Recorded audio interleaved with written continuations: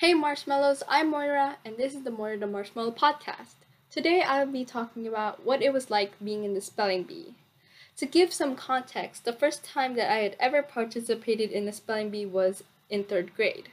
It was a citywide spelling bee, and I studied the words for not only my grade but fourth and fifth. I ended up getting third place because I forgot to say the word.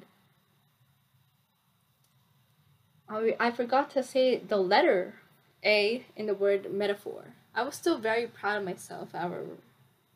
Funnily enough, one of my current classmates found a picture from when he had participated in the same spelling bee and noticed that I was in it. Later on, in 6th grade, we had a spelling test which functioned as a class spelling bee. I won by being the only person in the class to get a 10 out of 10, probably because I was the only one who actually studied for it. Sadly, I didn't make it past this grade-wide spelling bee because I didn't catch one of the spelling words, so I didn't study it. I ended up spelling it with a Y at the end instead of an I. It was the word bindi, by the way, if you wanted to know. Despite my former interest in spelling bees, I didn't study this year's list that much until a sudden burst of motivation came upon me. Over the weekend before the spelling bee, I started writing down all of the spelling words since our teacher said that our spelling bee, similarly to in 6th grade, would be a written one. My wrist really hurt because I was writing down each word several times and there were 100 words on the list. But it helped me to memorize how the words looked on paper, so I think it was worth it. On October 21st, we had the spelling test. It was supposed to be earlier in the week, but it got postponed because our teacher got sick for a couple of days. For most of the words, I was 100% confident that I had spelled them correctly. However, I was stumped on the word Durham. We graded each other's test, and I got a 9 out of 10 on mine because I misspelled Durham Durum when it's really spelled Durham. I ended up tying with 3 other people for first, but only 3 of us could move on to the next level. This meant that we would have another spelling bee to see which 3 would move on to the grade-wide spelling bee. The following Monday, we had the tie-breaking spelling bee. This time, it functioned as an actual spelling bee in which we had to spell the words aloud instead of writing them down. By then, I had memorized the spellings of every single word on the list, Durham included, so I didn't need to worry much. One person was eliminated, which wasn't me. So, the 3 of us moved up to the grade-wide spelling bee. Someone dropped out, however, and I assume it was due to other obligations that being in the spelling bee would get in the way of. We were required to go to a meeting after school in which we were invited to a group where the spelling lists of each grade as well as the school-wide spelling bee were located. The teacher in charge of the spelling bee explained that in the case that we used up all the words on the grade-wide spelling list, the one that we got for the class spelling bee, we would have to spell words from the school-wide spelling bee one. Then the morning of the grade-wide spelling bee came. My main goal was to at least do better than the last time I competed in the spelling bee, at 5th place. Of course, I also wanted to go for the gold and win it all. I was up against some people I knew, including my former and current classmates, as well as someone who was in my group for a project during summer school. Before we started, we got conditioned to speaking in front of the microphone and spelling the words out at the right pace. It was recommended that we go slow and speak loudly so that the judges could fully understand what we were saying. Our practice word was school, and this was the same one as the one they used in 6th grade, funnily enough, and they made it easy for us so we would be able to practice more and worry less about spelling, I assume. So, afterwards, we were allowed to use the restroom and drink water before the spelling bee began so that we wouldn't have to do it during the spelling bee. We started by going over the rules once again, and one of my classmates, actually the one that I mentioned earlier, who said that he knows me being in one of the photos that he had from a spelling bee. He was the first one to spell a word, and sadly, he spelled it incorrectly. But the rest of us spelled our words correctly, and since I was the last one to spell a word after I was done spelling my word, I ended up having a round of applause. Well, it wasn't just for me, it was for everyone, of course, but it felt like it was for me because I was the one walking back to my seat. And as the spelling bee went on, around one person per round towards the beginning got out, and it got to a point where there were a few of us left and we weren't getting out. Eventually, someone got out, and then it was down to two people. It was this person who was my former classmate and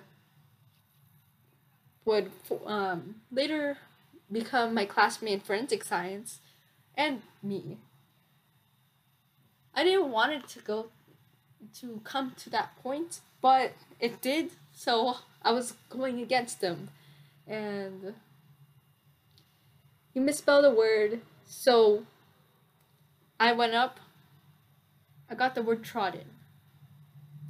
Now, I watched the spelling bee from the day before, since the footage was posted on the school website, mostly for parents, but I decided to watch it just because I wanted to see who won.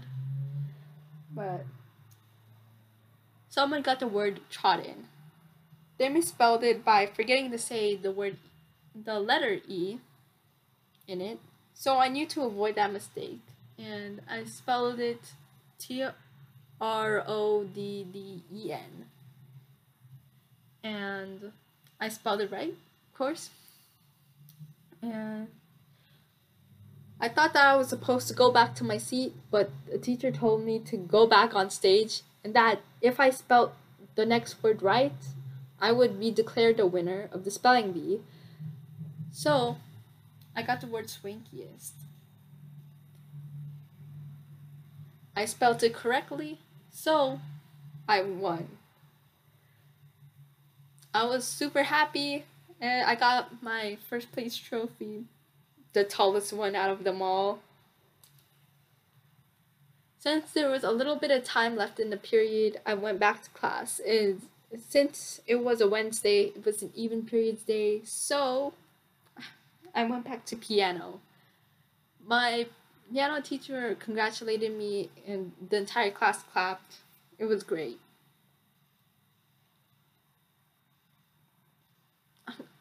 The next month we had the school-wide spelling bee. Included not only people from all of the grades who won and got in the top 3 from this year, but some people from Spelling Bee Club who were in it during online school. So we were against the president of Spelling Bee Club. Kind of nerve-wracking, don't you think? Well, yeah, it was a little nerve-wracking, but I made it through. I got 4th place because I was harshly underprepared. We had to study the official scripts, spelling bee words, in case we exhausted all the words from our school-wide spelling bee list, and we ended up doing that. So I got out, but I spelled one word right from the list, which got me into the fourth place slot. Although at the time I was kind of disappointed in myself, now I realize it wasn't that bad. I'm still pretty proud of myself, and the spelling bee experience overall, it was fun, especially when I won, and rhyme intended. But if your school is holding a spelling bee, I would recommend that you join, even if you're not interested in words, just to try it out.